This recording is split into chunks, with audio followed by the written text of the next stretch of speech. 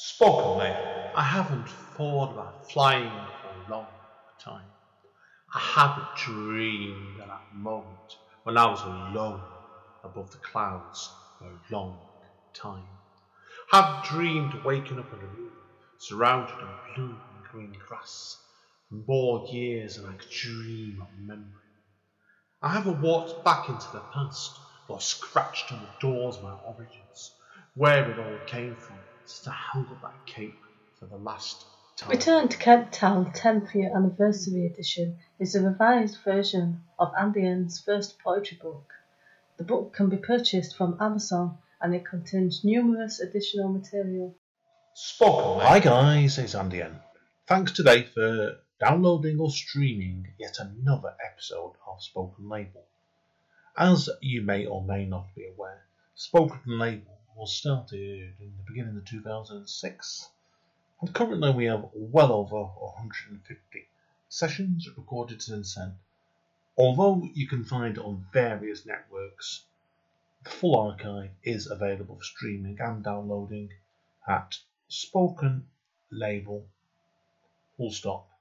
bandcamp.com. It is a free download or free stream in there, but obviously if you feel like chucking me a few pennies that way, it'd be eternally grateful to help me keep this podcast going and keep improving my equipment, etc. Enjoy. Speak to you soon. Bye bye. Spoken Label. Hi guys, Andy N, Spoken Label, back in the house again today on this lovely sunny afternoon in Manchester. Now, I'm back on Zoom again today, and I've got a gentleman on the phone who's, by the look of it, is probably as varied in his upbringing on the creative side as I am. So, great. Do you want to introduce yourself to everybody? Tell them who you are, what sunny part of the country you come from, and lead us into where all your creativity originally came from, and we'll take it from there. Sure. So, it's great here. And I live in St Albans. Always lived in this part of the world. Really, my family are half from London and half from up near Blackpool.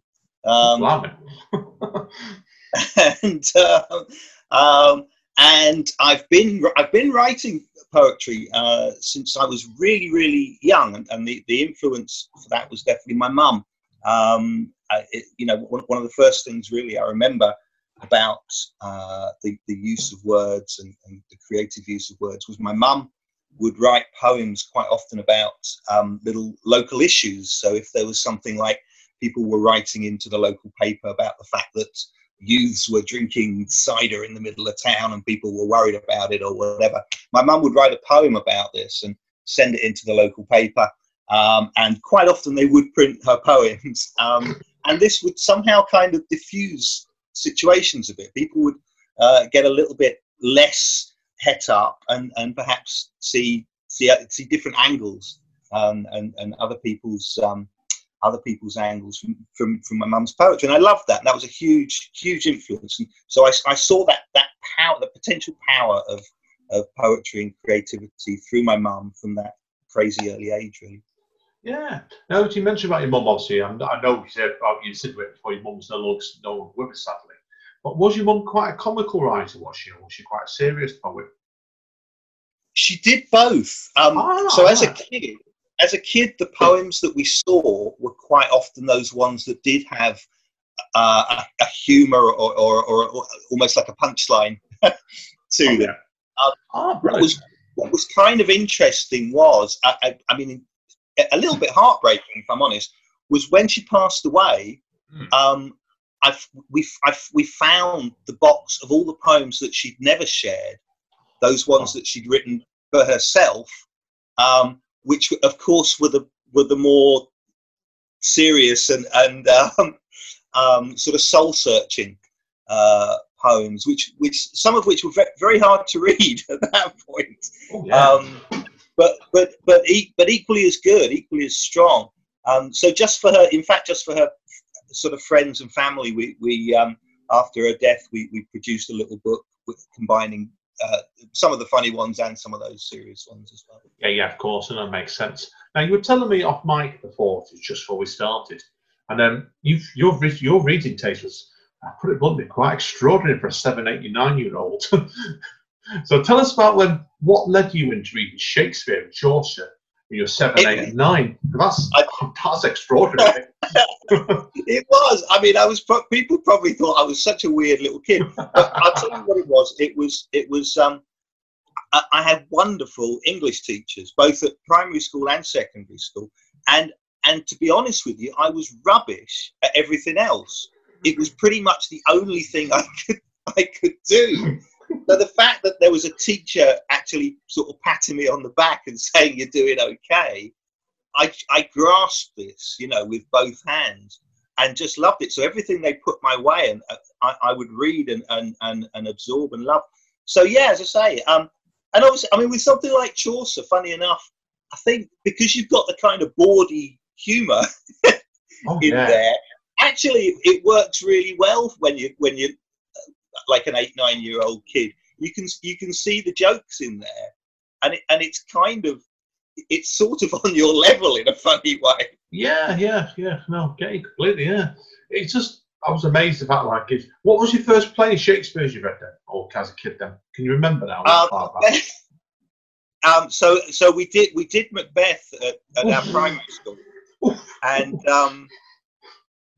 again in a funny way, I think because because it's so gruesome and murderous.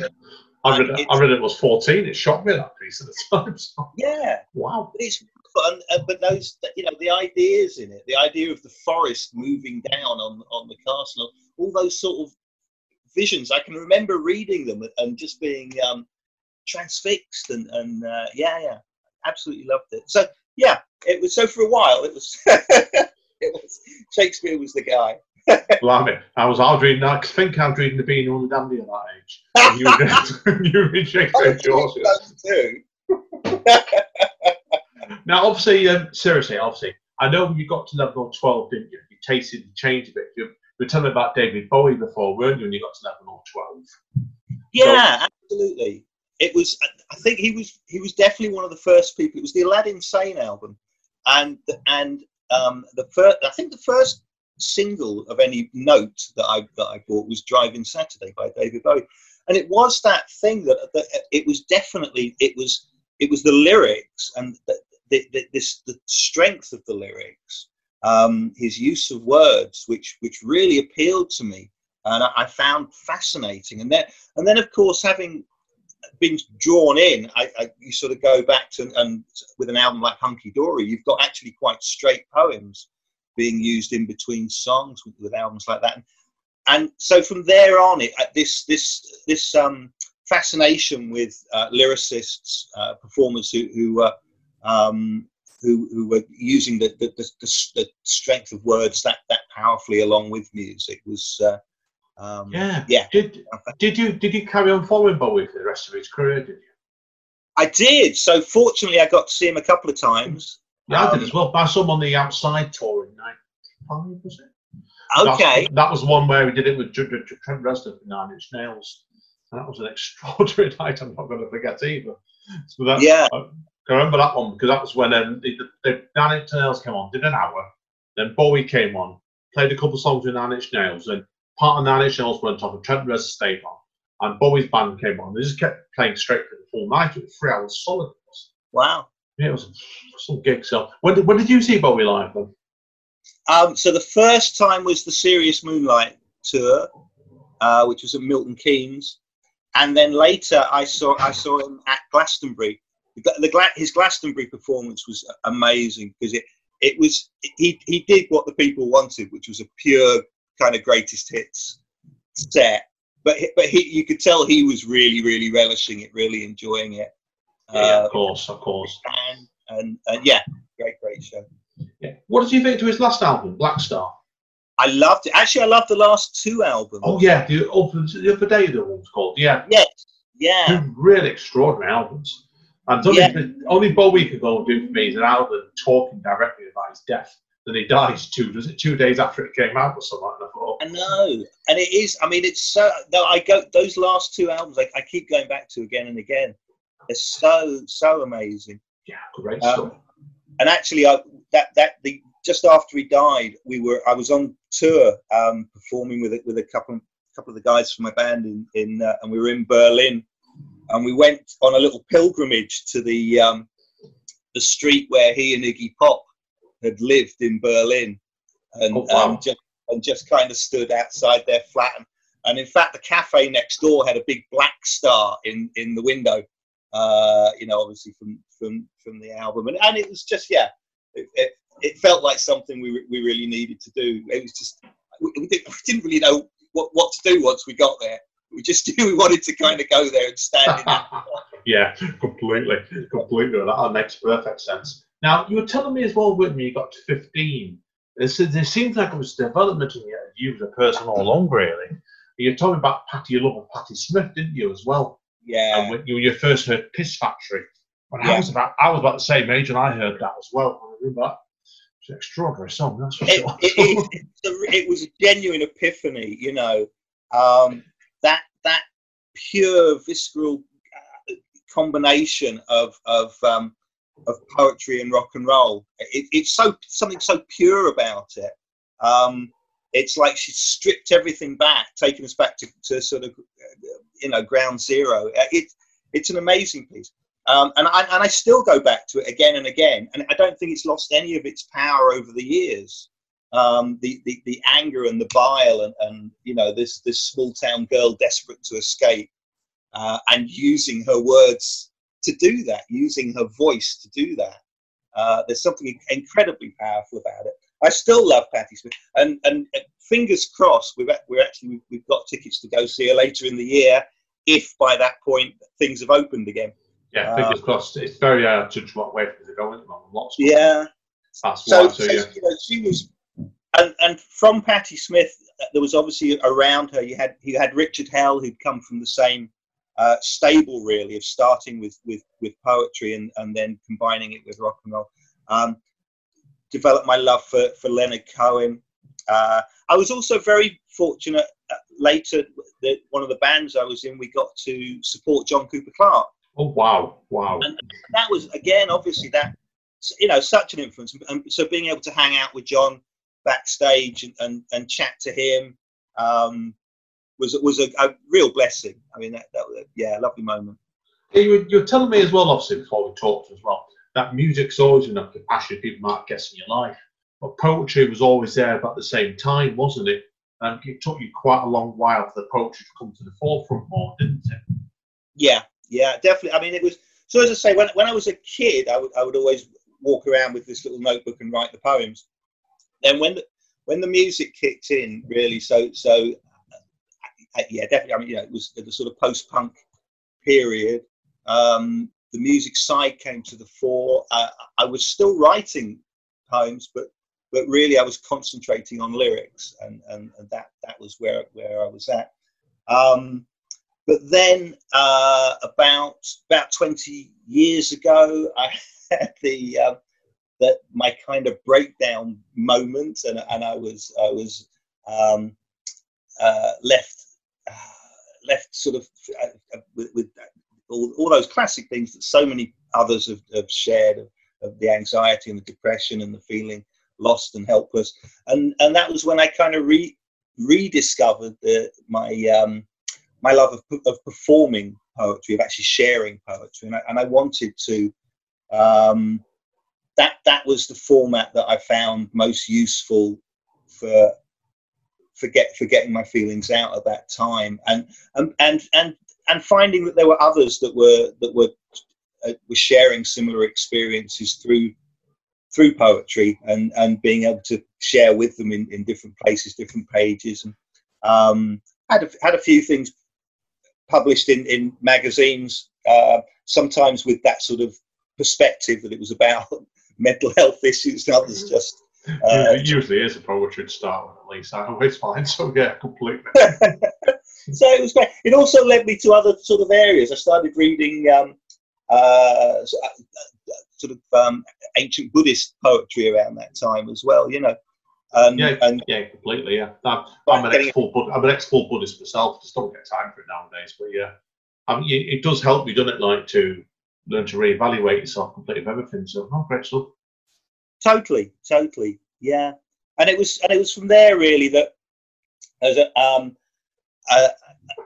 so looking for places to share online and become parts of sort of poetry communities, and I was sort of finding it difficult to find a page that I felt particularly comfortable sharing with. So I started this little page called the Poetry Underground on Facebook, and that's sort of slowly developed into a lovely little community.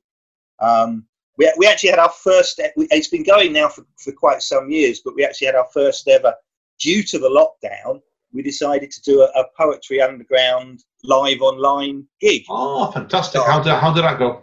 It was great. I mean, obviously all those problems of people at the last minute discovering they can't see where the live video button is, and all these things I can relate to that. Encountering at the moment. But it was beautiful. It was a lovely little sharing. So over the course of about 2 hours, I think we had about nine or 10 poets came on and did 2 or 3 poems each. So a whole sort of evening of guerrilla online poetry happening. Wow. Which was lovely. It was lovely. And it's the first time that a lot of us had actually sort of met each other, because we've all been sharing in this space. But not seen each other's faces really. So, oh, it's typical. That is. It's what it's been. The one thing this virus thing I think has done that's really good is it's let people that are poets interact with other poets, and sometimes other countries even that certainly may have never met before. And certainly over this period, I've met like a couple of poets in South Africa, in Italy, and Australia. It's interesting, really interesting times at the moment. Yeah. No, it is. You're absolutely right. It's in a funny way. It's made the world even smaller, hasn't it? Because it not only are we all spending more time staring at our computer screens, but we all have this shared problem. Yeah, it's like wherever you are in the world, we're actually going through the same thing. We're all experiencing this same thing, which is affecting our lives. I think it has. As you'll say yourself, it has changed the way you look at things. The rest of everybody, permanent in this case, certainly. So that's why. So, have you been writing much over the virus period, really yourself? Have you, or bits and pieces? Yeah, one or two poems have come out. One called "The New Normal," which just seemed like such a phrase, isn't it? The new normal. Oh yeah, completely. And of course, everyone's got their own vision of what the new normal will be or what it should be. So I found that a fascinating area. There's some of the stuff is almost there's stuff going on now that I know I will write about that's almost just too huge right now to. I need time to process. I mean, what's going on in the US at the moment? Amidst all this, terrifying. It's absolutely terrifying. Terrifying stuff. And I'm sure that will, hopefully in a positive way, inspire creativity at a later stage. But at the moment, it's too raw and it's too there in the face. I've known somebody that used to front a band I used to do years ago. That's lived in Texas. And they were telling me on Facebook recently, they have actually a restaurant that got burnt down, basically. Right. Because just for the sheer riots kicking off. And they basically employed lots of staff and all kinds of activity rates and stuff. And it just kicked off up the road from them. And the restaurant came back to work the next morning. It wasn't there. It's terrible. I mean, it's an awful thing. There's definitely, it's this awful thing, unfortunately, that people end up protesting in their own neighborhoods, and then things get out of hand, and their own neighborhoods end up getting burned, which is the opposite of what should be happening. But it's a terrible situation. Everybody involved, right? Let's hope it calms down shortly, certainly. So, absolutely. Now, what plans do you have for the future then, Greg? Do you have any more ideas for any more music coming up, or would you like to perhaps do a book even? I've absolutely, and in a funny way, this period has sort of has helped me with that, because I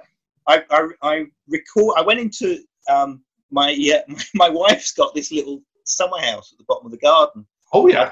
I've taken it over as a recording studio. Sounds good idea to me, mate. So a big shout out and big love to my wife for allowing me to do that. But so because I couldn't get together with any of my kind of musical compadres, I decided to record a little album in isolation. And because it was just me, that album has ended up being 5 poems and 6 songs. I think it's something like that. Anyway, but a genuine combination. And I've loved doing that. And actually, I think post lockdown, I want to continue to not keep things in their own little boxes. I'm also I'm a big a very keen lo-fi photographer. I like what they call lomography. So I use very cheap plastic cameras and love trying to get great shots. And I love this idea post lockdown of not keeping these things in their little boxes, but trying to actually combine and find a way of allowing them to breathe next to each other in performance, whether that be live or on a page or in an exhibition. I don't know, but yeah. Yeah, obviously, like you said before, you've been talking about all these lo-fi recordings. I can certainly see here. I know you bought an album out in April, didn't you? Mouse Club Virus. Yes. Which is obviously a big hint of basically the way it worked for you then, basically, didn't it? So, was it quite a quick album to do? This one, was it? Did you find? Yeah. Well, I did it over the course of about 2 weeks. But I did it very, very much. The technique is like a kind of old field recordings, but instead of an old reel-to-reel, I've just got a very simple MP3 recorder. So that's all it's recorded on. And I just set up in a shed with the guitar and vocals going through a very small amp just to give them a little bit of edge. And it's that simple. It's that simple. But yeah, it was nice. It was and actually then being able to place poems next to the songs and find an order and a sense and a flow to it was really interesting to do. Something I haven't really done before. So yeah, I've really enjoyed it. Excellent. Now, obviously, do you have any sort of plans you want to do next? Do you think you want to do another album of Mouse Club Virus Blues, or you're not sure yet? Possibly. I definitely. I mean, what I want to do is probably play around with the idea of doing sets which are perhaps 50-50 poetry and music, and play with those ideas. And I think an order and a sense will come through, which will inspire another album. And I think it will improve my writing muscle as well, having that in mind. Because I think there's nothing like kind of knowing that you've got performances coming up where you can use new material and try new material to enthuse you to actually get on and put pen to paper. So yeah, okay, agree with you completely. I think any sort of project you do as an artist, whatever form, you've got to. There always has to be a development in it, doesn't it? It has to be like a movement where you move on to something. And we don't, because all creative people you can never stand still. I can see that you're like that sort of person. You've always been there. You've moved along, haven't you? You're constantly trying out new ideas all the time. Yeah, it's the perfect way of doing it. So, if people want to find out more about you, where are they best going? Well, I'm on all those sort of places, but the best place, honestly, I think for your audience to come and find us is at the Poetry Underground on Facebook, and because I'm the facilitator, the admin at that page, you can find me through that page. But also as you mentioned, the recordings, including the poetry recordings, you'll find me at Bandcamp, which is Gray J Wall. So that's GRAEJWALL.bandcamp.com. So yeah, Facebook or Bandcamp are the best places. I'm on Instagram, but I don't do much there, if I'm honest. Join the club. I just put rubbish on Instagram, so I know what you mean. So brilliant. That's all the questions anyway. So what we're going to do, guys and girls, we'll let Gray get himself prepared for a couple of poems for us. We'll be right back to you in a few minutes. So hang around, everybody. It's been a great chat today. Thank you, Greg. See you all in a minute. Thanks. Spoken Label. Hi, guys. Okay, still here with Greg. He's going to do a couple of poems for us, and the plan is, well, I'm going to put on a couple of tracks from his last album as well as a bonus at the end of the session. So we'll come on to that in a minute. Over to you, Greg, my friend. Thanks. So the first one I'm going to do is a poem called Breathe. And it was a poem I literally wrote on a train journey heading down to Catalonia to play some gigs with a friend of mine. Hopefully it's one of those things that will resonate with people about coming through a feeling of anxiety and coming out the other end. But anyway, as I say, it's called Breathe. A minor blip, a small setback, a little shake where a shake shouldn't be. Did anyone see? And breathe. The train travels relentlessly towards the Spanish border. It's dark outside and I've slept for a few hours. Take a photograph through the window. No idea where we are, but as good a place as any to freeze a moment. Intermittently, we speed through a sleeping station, ochre shadows and lamplit stairs.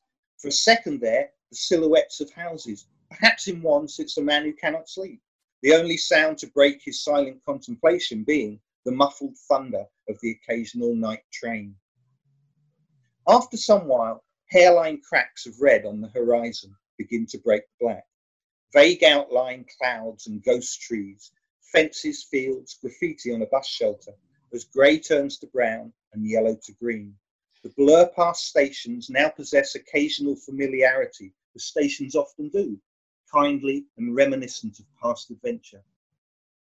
The train slows as it crosses the border. Little changes outside except the signage, but sleepy-eyed within our carriage, a sense of quiet contentment awaits. A new day in a new land. I alight at Port Boo and watch as the train pulls onwards. Stretch and smile at the cat outside the cafeteria door. Blink up at the church and the blue-grey vista of rolling Catalonia. 45 minutes until the train to Figueres. Time for coffee. I rummage for my notebook and pen and turn to a fresh page. I place the pen in readiness beside the book, sit back and breathe. Excellent. Yeah, I got the feel of a real journey in that piece. So yeah, I got beautiful stuff that was. So that's a really good piece now. Okay, what's number 2 then? Great. Okay. Okay. We'll do this one. Well, I'll tell you what. The next one I'm going to do. This is one. And so I spoke a little bit about my sort of childhood influences earlier, and this was not written when I was a kid, but written looking back to some extent back to those days. And this is called Barely Talking. The dog was going slowly blind and you were barely talking. The wood yard on a Saturday morning was overexposed summer delight. The brakes on my bicycle were shot with the bottom of the hill approaching fast. Blackjacks and fruit salads, flying saucers and a sherbet dab. Charlie George at the petrol station drew a crowd of Kodak kids while the Rubettes played a matinee show of Sweet Sugar Baby Love. The vicar's daughter and I had little to say, but still a date was a date. The film club showed Puppet on a Chain. It was light as I walked you to your door. No one saw it coming, least of all me. And by the time it did, the dog had died and you were barely talking.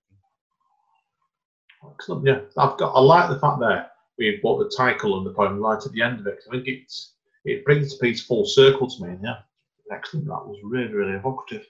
Good stuff, mate. It's one of those for certain people. They won't know what blackjacks and fruit salads are. You have to be a certain age, don't you? Well, yeah, I do. I'm old enough to remember it.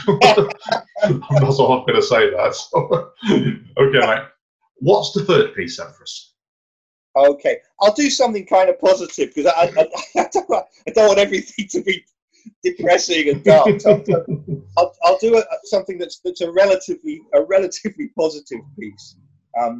So this is called One Simple Day.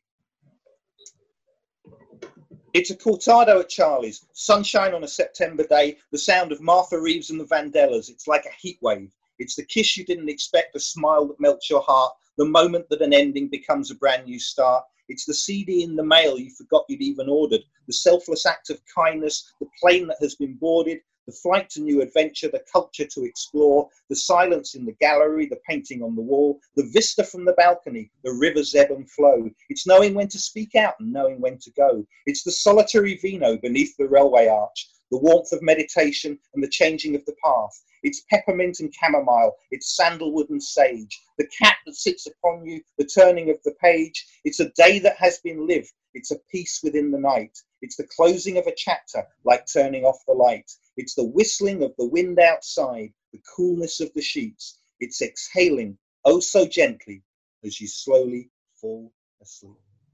Ooh, again, the tone at the end of it is really, really good, your piece there, because you're very, very good at the end, obviously finishing the endings off like that. No, excellent stuff again. Now, I think you were doing one more poem for us today, weren't you? Or am I imagining things? I can quite happily do. Yeah. Give us a big finale then, and we'll talk a little bit about your album after that as well. Oh my God! Okay, big finale. I like that word. You're a musician. Musicians are used to big finales. Well, it's true. Yeah.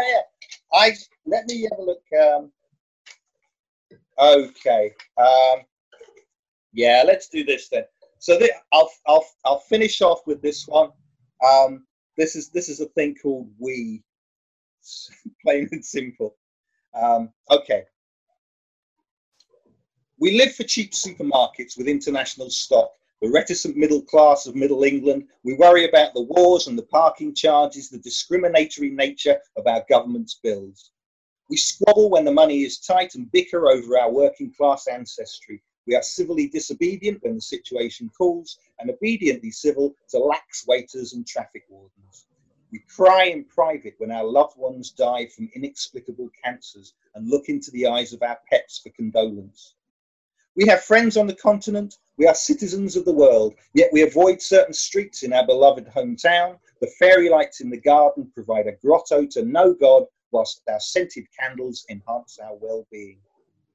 We contemplate the gym, yet it remains a foreign land. Part-time Buddhists with Catholic guilt, we only discuss the other face behind closed doors for fear of offending or being considered politically incorrect. We log on to our social media in fear that the virtual world might move on without us. Hashtag LOLWTF, pills to keep us awake and pills to help us sleep. Therapy is the new normality, caffeine-free and embracing our anxiety. Our illness is never discussed, our distress remains publicly concealed. We are 21st century, alone and dying, history in the making, a minor experiment in paranoia and as normal as the rest. Our past rewritten by paedophile TV presenters. Press, delete, erase, eradicate, reinvent. We're okay, can't complain. The future is bright, the future is unwritten. Turn off the lights when you leave. Life is a game show and love is the prize. We are all extras and the camera is rolling. Everything is available on catch-up, preview and pay-to-play. Photoshopped and auto-tuned to within an inch. Text me sometime. Smiley face. LUVX. Great stuff. That's a brilliant way to finish off the recorded part of it, Gray. Yeah, really, really good piece, that. Indeed, so it's a great, definitely the big finale, as I would say there. Thanks. Right, okay, seriously, before we let you go, obviously, we're going to put on, obviously, as 2 extra pieces, 2 tracks from Mouse Club Virus Blues. Tell people a little bit about the Waiting Lounge and then also the Bomb as well, which have got both extra tracks and we're going to feature. Yeah, for sure. So the Waiting Lounge was a piece that I literally wrote in an airport waiting lounge. And it was inspired by that feeling that this one little room was like a microcosm of the entire world. And it actually there's a film by Louis Buñuel in which there's this kind of bourgeois dinner party and nobody is able to leave the room. They're all stuck in this room. And it felt a bit like that in an awful funny way, we could be living in the waiting lounge for the rest of our lives. That's a depressing thing. Yeah, it's a good metaphor. It's a good metaphor, really, definitely. So, yeah. Now, What's the bomb about? Yes. The bomb. I kind of don't want to put too many spoilers in there, but it's the I love what's nice about the bomb is that people might imagine that it's going to be perhaps me being all urban terrorist and guerrilla, and actually it's the opposite of that. So that's all I'm going to say. Perfect. Well, that's everything for today, Greg. So it's been a fantastic session. I've really enjoyed today. So hang around. I need a quick word of your mic. Well, thank you again. It's been a pleasure today chatting to you and meeting you. So thanks ever so much. It's been a pleasure. I take care, guys and girls. Stay safe if possible. See you all soon. Take care. Bye. Spoken Label.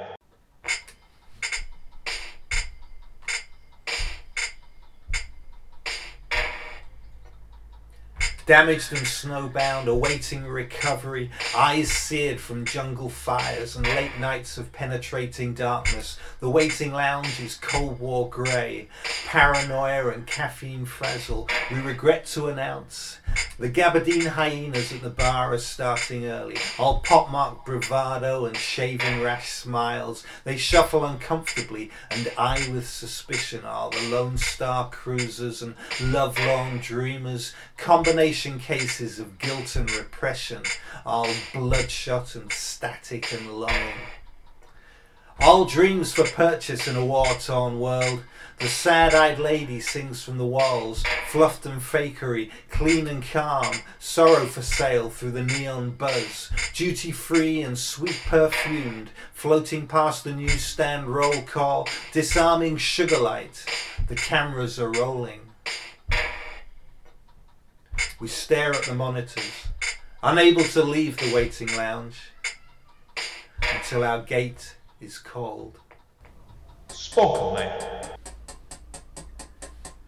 If I don't turn on the TV, will the ugliness cease to exist? Pregnant woman stoned to death, grieving parents left bereft, 200 schoolchildren spirited away. The shrapnel shards penetrate and pervade each waking day, every day. The pontiff surveys the holy war and genuflects. If you tolerate this, then your children will shop at Next.